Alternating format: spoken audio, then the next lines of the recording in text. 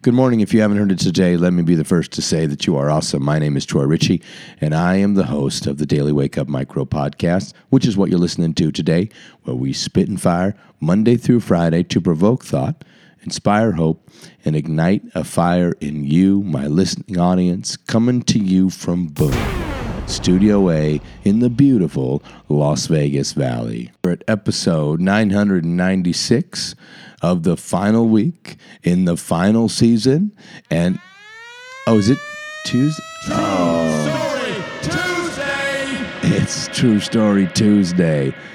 Okay, so I got to come up with a true story and tell y'all so you can, something that's applicable. I got one. Let's call this Live Like You Are in Love. When I was a senior in high school, I had finally earned the respect of my fellow basketball teammates. I was voted a team captain. Now, I had only been playing basketball for 2 years, and it was new to me. I had come a long way. And I had actually considered working on my game after my senior year, try and play college ball, small college, of course.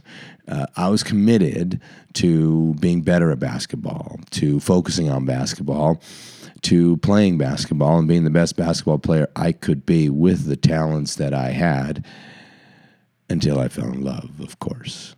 You see, her name was Leanne, and she was beautiful, a fellow high school senior, and we skipped out of class one day to go hang out at the zoo. It was as if time stood still, only it didn't. Before I knew it, I was late for basketball practice. Flying higher than a kite on natural in-love feelings, I showed up to the basketball practice. Coach was furious. I'm one of the captains, and here I am showing up late to practice. He made me run laps around the court, 10, 15 laps. I didn't care. I was in love. After running laps around the court, I got into the layup line. I was on the rebounding side of the layup line, and I was so amped, I jumped higher than I'd ever had before because I was in love. My confidence was so high that I jumped higher than I had ever jumped prior. My fingers wrapped around the rim, almost grabbed the rim, caused me to lose my balance, and so I landed hard on the floor and sprained my wrist. My practice and the first 6 weeks of the season were lost. It didn't matter, though, because I was in love. Being in love is a double-edged feeling. You see, I was so confident.